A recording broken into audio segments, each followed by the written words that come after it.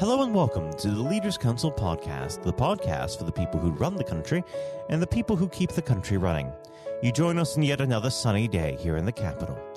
I'm Matthew O'Neill, and today, as always, we ensure that we have a variety of distinct perspectives on leadership. First, we're joined by David Hummel-Newell, owner and director of Verto, a dynamic, forward-thinking, creative web design agency based in Northamptonshire. David, hello. Good morning. Good morning. Thank you very much for coming on the program today. Now, normally we get straight into the subject of leadership, but considering the ongoing COVID outbreak, let's start there. How has this affected your organization? Well, certainly at the beginning of lockdown, we were concerned like everybody else. It was a worrying time for staff and for management. Everything had changed overnight pretty much, and so certainly the first month to 6 weeks were a worrying time. But as time went on, we gradually found our feet of working from home, working together, and gradually clients began to realize that their websites were more important than ever. And that combined with the service that we provide in SEO and social media also became important. So it was a worrying time, but gradually as things started to, we all got used to the new norm for that period of time, things started to stabilise. And as we are now, that process is not completed, but we're gradually moving back into our offices. Whilst we still have some people at home, we're finding that the teams are working well together, working hard and enjoying each other's company again in a socially distanced way. Now, did you have any new practices spring up during this period that you feel have been beneficial? Have there been any silver linings to this situation? Certainly, working on Zoom, not having so many face-to-face meetings where face-to-face meetings weren't always necessary, and less travelling as well in between meetings. Finding that actually a Zoom call can be used as a secondary, particularly with existing clients where the relationship is already in place. A Zoom call often can save many hours and is better for the environment as well. So we found certainly that as a big silver lining. Now, of course, we should move on to the subject of leadership. I always like to start this part of the conversation off by asking the same simple question. What does the word leader mean to you? I think for me, it's someone who tries to set an example to others in the best way that they know how to. So someone who tries to set out the way to the working processes, but also tries to set the strategy and direction. But more importantly than that, someone who sets an example in the way that the company should be run and the way people should handle themselves. Now, how would you describe your personal leadership style? I would say that I've become less hands-on as time has gone, and more trusting to my management team and the people around me, often doing a better job than I could have done. So it's changed as the business has developed and grown over the years. Trusted people more to take on more responsibility, and I've been less involved in the detail of the day-to-day operations.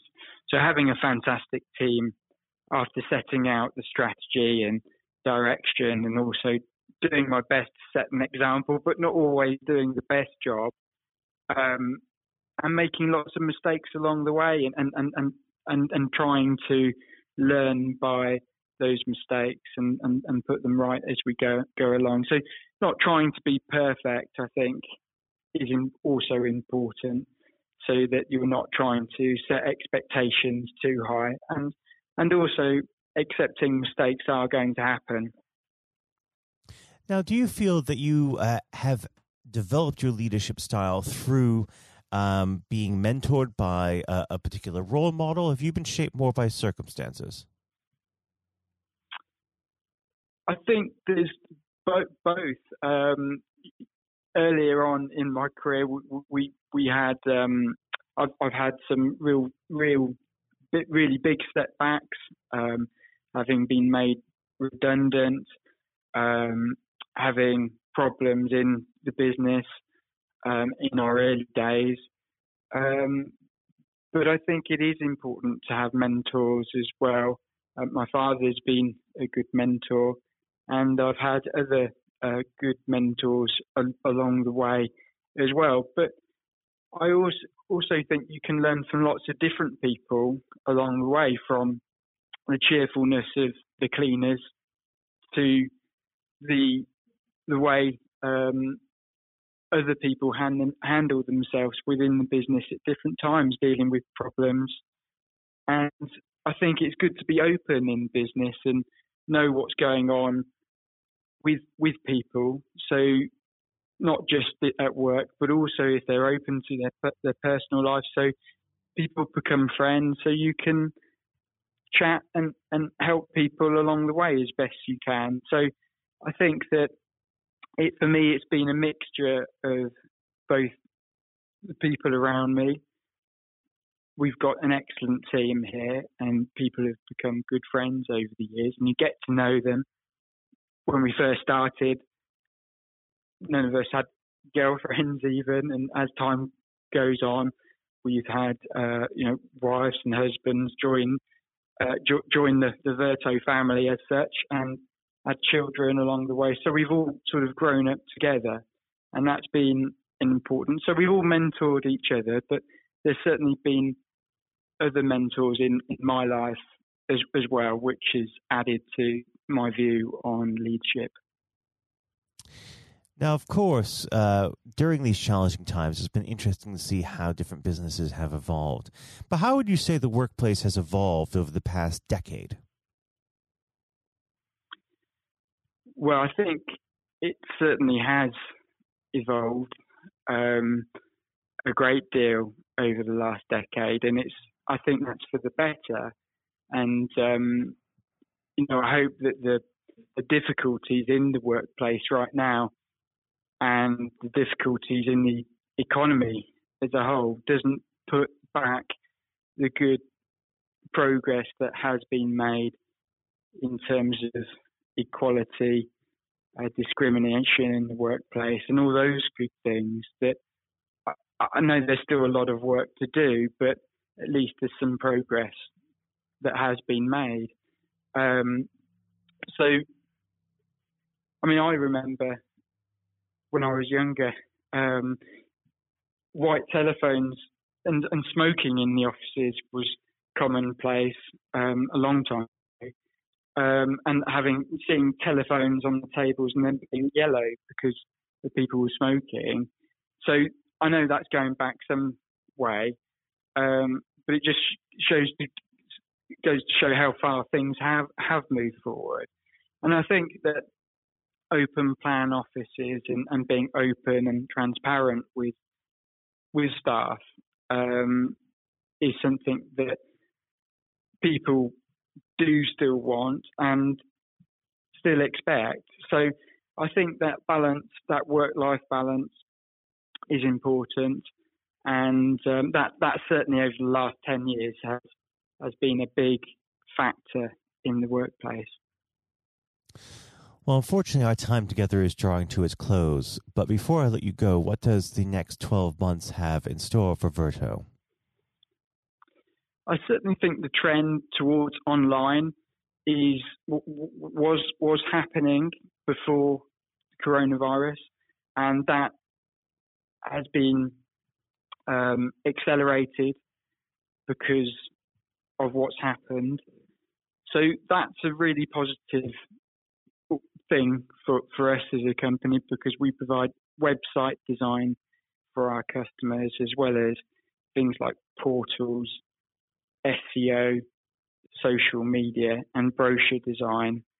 So we help companies communicate with their customers, and if that now needs to be done more online, Verto are well placed to help them. So hopefully going forward, we're well placed to support our customers. Well, I'd like to thank you very much, David, for coming on the program today. It's been a pleasure to have you. And of course, we have to have you at some point in the future. But for now, thank you.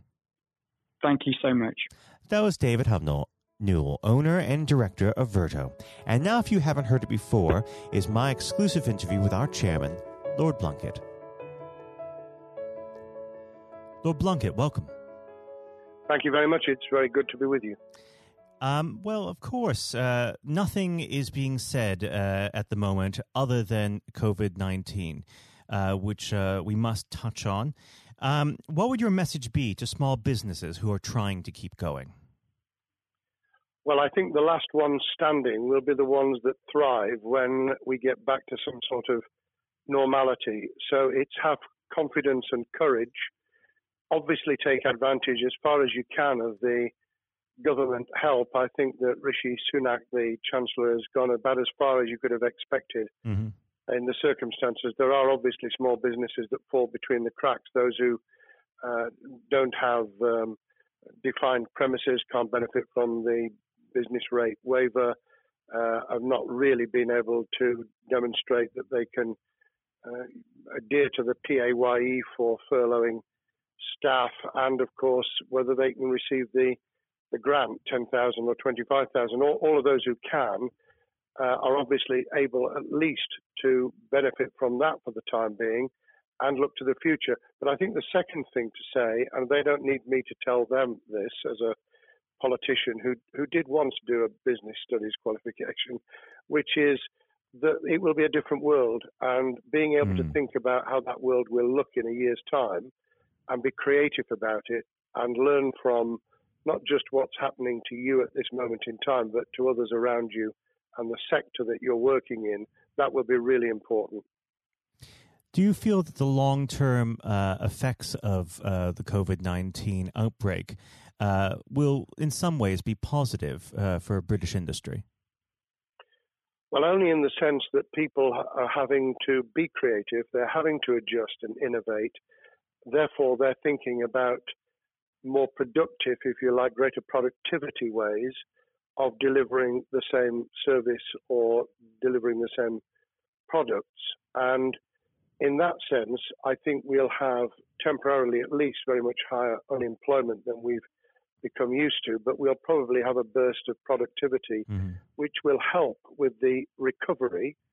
Whether it will help with the inequity of the way in which our economy is imbalanced, both between services and productivity and the production of goods and services, I'm not sure.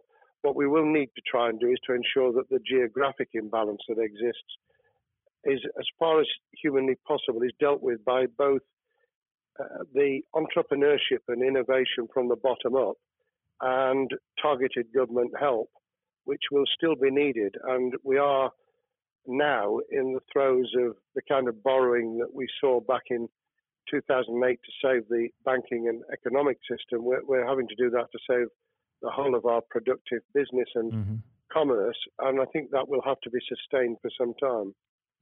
Do you feel that people will take a second look at global supply chains in the wake of this outbreak?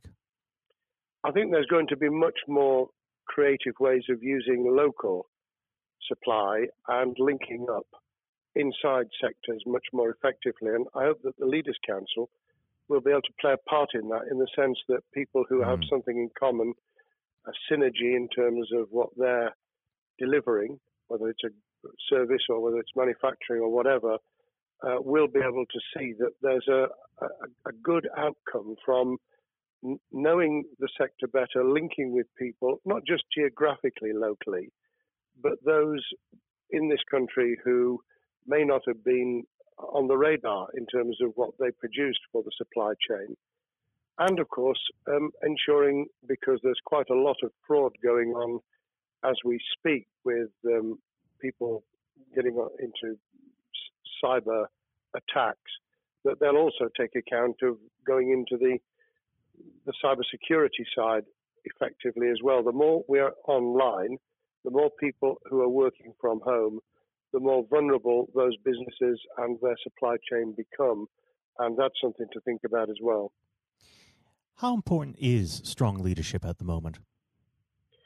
Well, I actually think that it's brought to the fore leadership in a whole range of areas, from obviously government itself, and there's been ups and downs with the Prime Minister's severe illness, but all the way through the public and private sector, people have, to use the jargon, stepped up, and they've shown local, regional, national level the kind of leadership that Britain historically was very good at.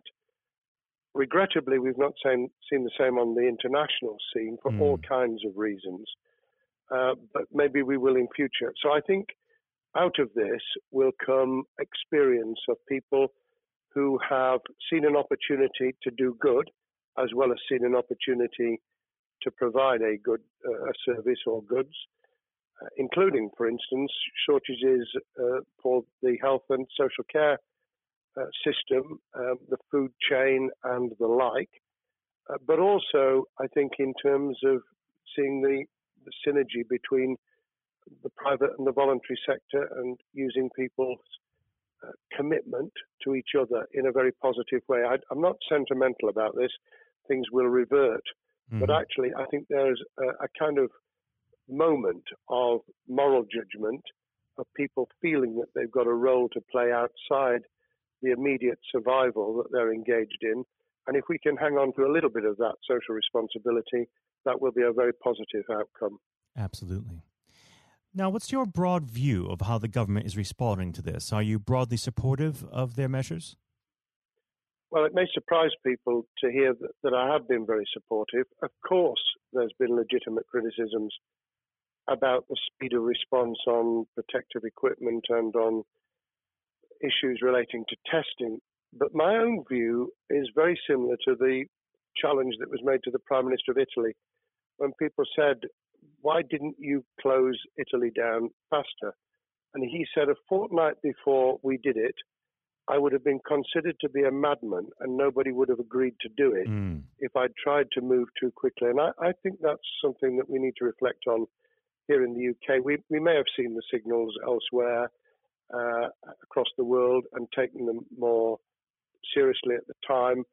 Hindsight is a wonderful thing, but as someone who's had his life in the opposite political party to the present government, I think that with some hiccups and mistakes, they've not done a bad job in what has been incredibly difficult circumstances.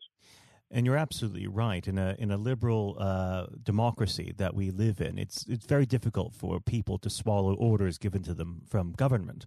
Well, the UK and the US, and to some extent the Scandinavian countries, have a very different history and therefore interest in maintaining the freedom to decide and the persuasion and consent that's required. Those countries that have experienced one way or another totalitarianism over the last century have a slightly different way of coming at this. I don't want to exaggerate it, but I think that that's why getting the balance right of getting people to go along with what you want them to do in their interests as well as the nation as a whole is a sensible, proportional balance. And I think we now need to adjust to the coming out of the crisis gradually, readjusting to recovery in the same way. Now, something you've mentioned recently on this balance is the police overreach in the enforcement of the COVID-19 structures that have been put in place. What have they done right, and where have they gone too far? Well, I think that they were interpreting what was not necessarily as clear advice as it might have been for all kinds of reasons, because people were feeling their way. I think what's come out of it has been a a demonstration by local police services in some parts of the country that they could get people to do what was needed without the heavy hand of drones overhead or people being told that they shouldn't be walking in the street, because this was all about self-isolation, not incarceration. It was about getting people not to pass the infection on to each other and therefore to provide distance rather than to make our lives a misery.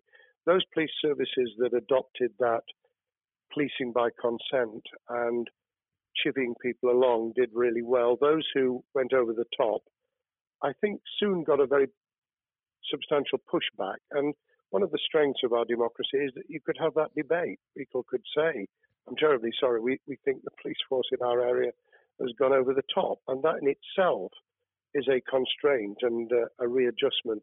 That's another strength of living in a country where you can have opinions and express them without actually being thought to be a fool. Now, of course, the government has faced criticism that they were slow to react, and Boris Johnson wasn't present at the early COVID-19 COBRA meetings. Now, Number 10 has claimed that this is normal practice. The health secretary often chairs COBRA meetings related to health. Does this tally with your experience as a Secretary of State, or would you have expected the PM to be more hands-on during the initial stages? I think different prime ministers do have a very different style. And Boris's style, which I think will now be considerably adjusted, was very swashbuckling. In some senses, delegating is a good thing, as every leader of every business or public service knows. Those who try to pull too much into themselves end up with a massive bottleneck, great failure of trust, and the inability of people to show what they're worth and to demonstrate their capability. So I'd be very wary of jumping in and saying he was wrong to delegate the essential COBRA meetings. What I was surprised about was that he didn't chair the first couple, because my experience with Tony Blair for the 8 years I was in Cabinet was that Tony was a great delegator, but he would get a grip to begin with, watch what the difficulties were, and then give people direction and confidence to be able to get on with it. So looking back, I think Boris himself probably thinks, God, I wish I'd spotted the signals from elsewhere in the world more rapidly, and I'd just been there. However, this also raises another issue. All of us in positions of leadership need good teams around us. I think after this is over, he will be assessing those who really did step up and those who demonstrated their inadequacy. I think we'll probably end up in a year's time with a much stronger cabinet than we have today. Well, absolutely. And of course, we've seen a significant drop in the visibility of certain special advisors like Dominic Cummings during this entire period. So it'd be interesting to see how that pans out. It's certainly readjusted the role of those behind the scenes with those who should be taking the decisions, having received advice. Obviously, there's been a complete transformation in the profile of experts, if I might use that term, who'd previously been denigrated. Scientists, medics, people with behavioral science understanding. My only criticism was, were we getting wide enough advice? Were we narrowing it too much to a couple of key centres in London? But that's because I've always been adverse to everything being London-centric. I think there's great expertise, wisdom, experience out in the sticks, and we should use it. Rightly so. Now, was pandemic planning part of your time as a minister, particularly perhaps when you were Home Secretary? Well, it was, but it was on the back of risk arising out of counter-terrorism measures. Right. I was the Home Secretary for 3 months when the attack took place in September 2001 on the World Trade Center and beyond. We did an enormous amount of scenario planning, both desktop and real. On the back of that, it was very heavily orientated to future developing terrorism risk. I certainly got involved with talking about pandemics. I remember being at a seminar in Edinburgh, where the university there had done a lot of work itself on the issue of pandemics. And of course, we saw SARS and other things emerging. I think people have criticised the government for not picking up the report from 2015, 5 years ago. I think that what happens is human nature kicks in. You deal with what you're immediately faced with.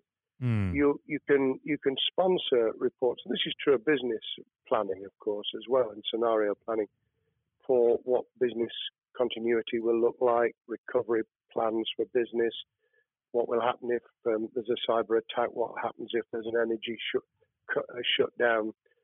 These kind of things you can look at, but you're immediately turning your eyes to what's in front of you.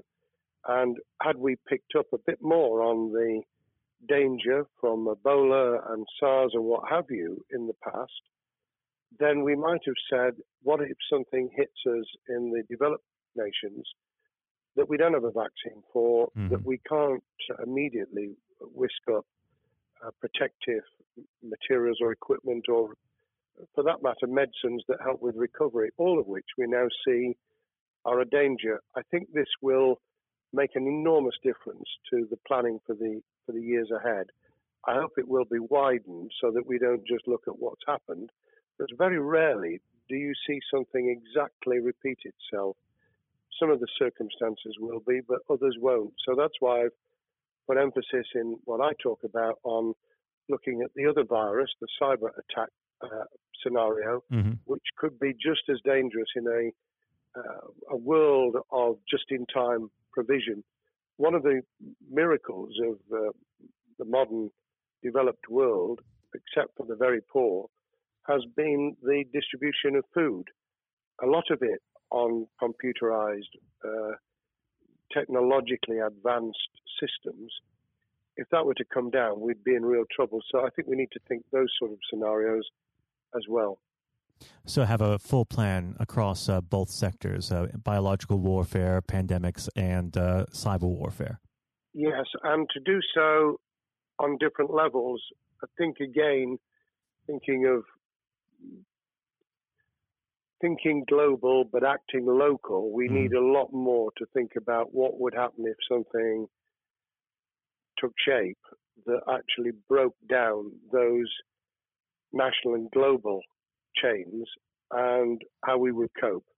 And without, obviously, we've got enough fear and anxiety to last a lifetime. Without creating even more anxiety, we can think about those things for the future in a more rational way, I think. Now, aside from the physical threat of the virus, one of the things that people are vastly worried about is the effect on the economy, not just the national economy, but also the world economy. Now, it has been said by certain parties, and I'd like to garner your thoughts on this. Is there a danger of the effects of the lockdown being even worse than those of the virus? Were it be prolonged, I fear that balance would tip the other way. It is about proportionality. It is about balance. It's the wisdom of Solomon, really, to get the moment right when you start to move and then to move quickly. There's no doubt whatsoever that we are stocking up, not just on the economic and employment front, which will be devastating enough, but on the health and social well-being front, enormous challenges, and they will need careful handling because there's a lot of people whose lives, for a variety of reasons, are at risk in the future on a scale that we've been dealing with over the immediate handling of the pandemic, concentrating really hard on those affected by COVID-19, those sadly who have died or been seriously incapacitated. That will roll over into the economic, the social, the mental health and cultural well-being of the nation, and that will need all of us to pull together as well. Absolutely. Now, do you believe the government's doing enough for business? I think that the speed of reaction once the scale of the pandemic was clear was very good. I've praised Rishi Sunak for his action. remember a chancellor who only just come into office was planning to deliver the budget in the middle of March and has had at least three equivalent budgets since. I think he's handled it very well. Understandably worried now about what we're doing to our economy. The level of borrowing is sustainable because of low interest rates, but it reaches a point, of course, where it tips over so that you can't then do the kind of structural investment requirements that the government were laying out before and in the March budget. And those will have their consequences as well as a planned payback over many years. I think we've learned something over the last few months. We needed to take immediate action. We don't want another round of austerity equivalent from 2010 through to 2019. I don't think the nation, on the back of what's happened and the challenges we have, could take that. And therefore, we need a different plan, economic plan, over a much longer period, just as we did from the Second World War all the way through to 2002, when the final American loans were paid off.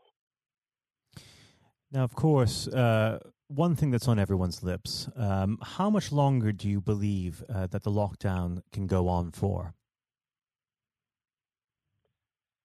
I believe that we need to be substantially back in action as an economy in June.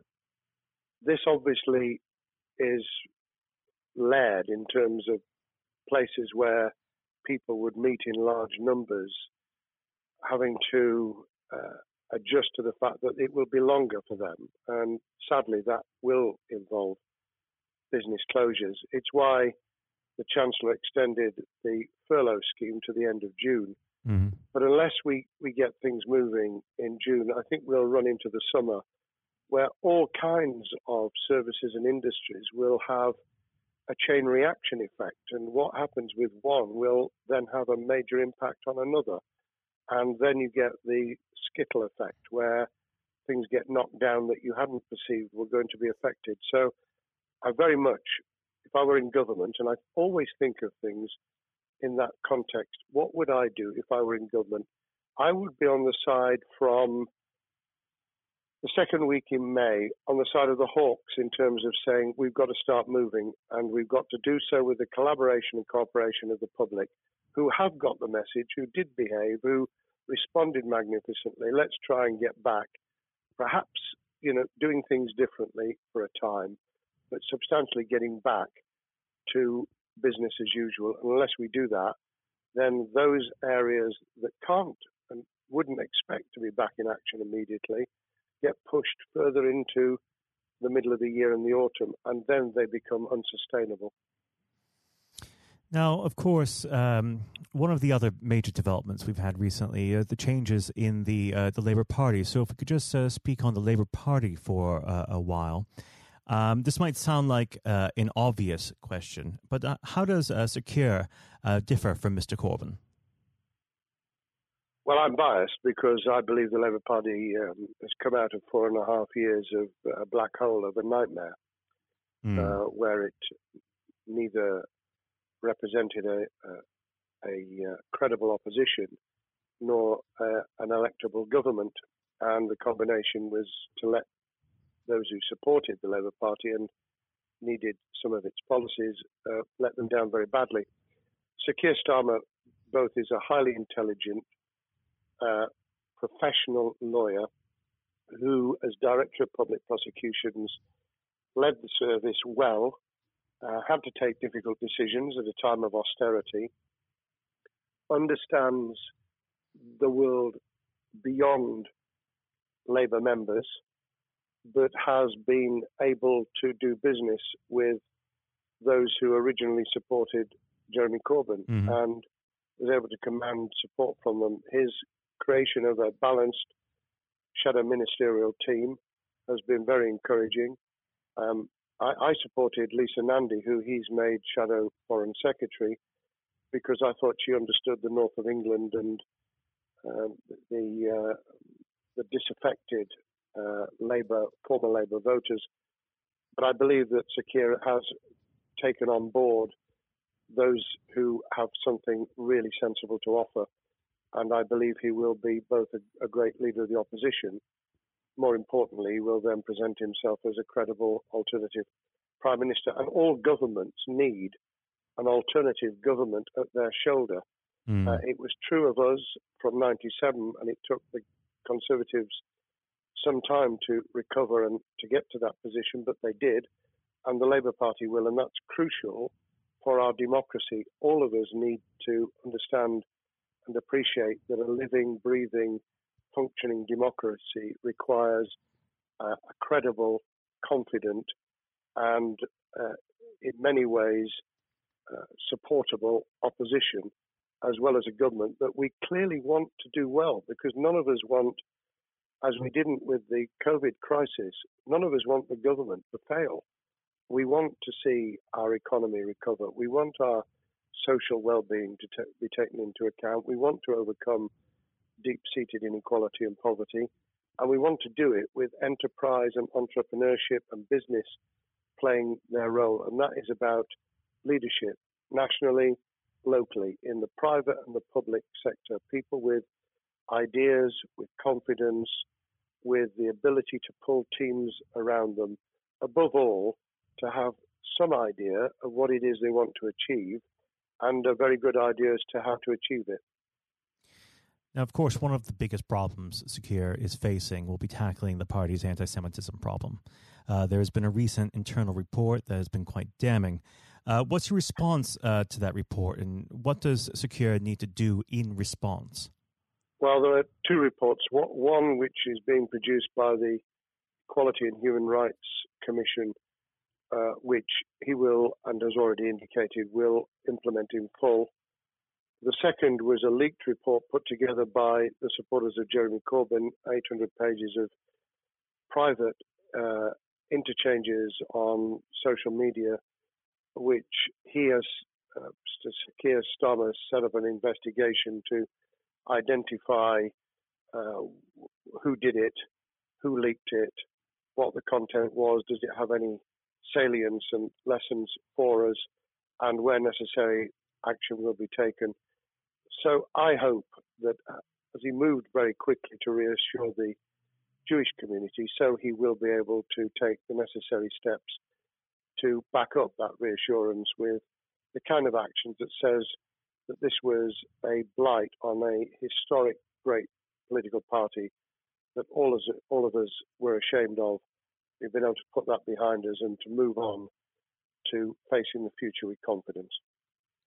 What's the one key thing that Secure needs to do to restore Labour as an election-winning party? I think Sir Keir Starmer's major challenge is to convince sceptical voters that Labour has not only reverted to a party that they can support because they can see it acting, developing, presenting as a credible alternative government, but also that the lessons have been learned from the fiasco from 2015 onwards. In other words, there have to be very clear signals of substantial change, not just the right words, not just reassurance that we're not going back to some of the crazier policies, but actually that we've understood why the electorate rejected those policies so substantially in December 2019. If people get that message, they'll understand that the Labour Party has changed, as it did in the 1980s and early 90s, to become the electable government with the greatest majority in historic majority, even greater than 1945, which I was privileged to be able to take advantage of in 1997 when I joined the cabinet. Now, I know what your answer is going to be to this question, but indulge me. Do you think Secure has what it takes to be PM?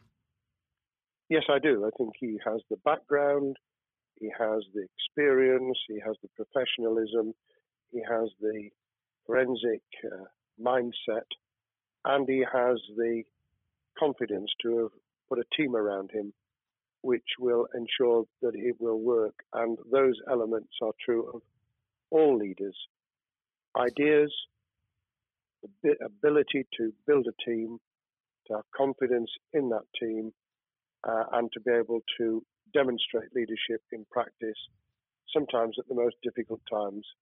And, the Leaders' Council, those sharing their thoughts with the kind of thing that we're doing now with a podcast, but also joining us in linking up in that network of people who can support and help each other and learn from each other. That is what needs to be done in politics as it needs to be done in business. Thank you very much indeed, Matthew. Well, Really thank you for pleased to have coming on spoken. the program. It's been an absolute pleasure, and I look forward to speaking with you again. Thank you very much, and good luck to all those listening in what has been a nightmare scenario. Good luck for the future. Have courage, have confidence, and yes, listen to those who know more about business than I ever will. Thank you, Lord Blunkett. Thank you. This has been the Leaders' Council podcast. Thank you for celebrating excellence in leadership with us. I have been your host, Matthew O'Neill. Until next time, goodbye. Thank you for listening to our podcast. The views expressed within the podcast do not reflect the views of the Leaders' Council of Great Britain and Northern Ireland, its parent company or subsidiaries, members of staff, other guests, or any other person therein associated.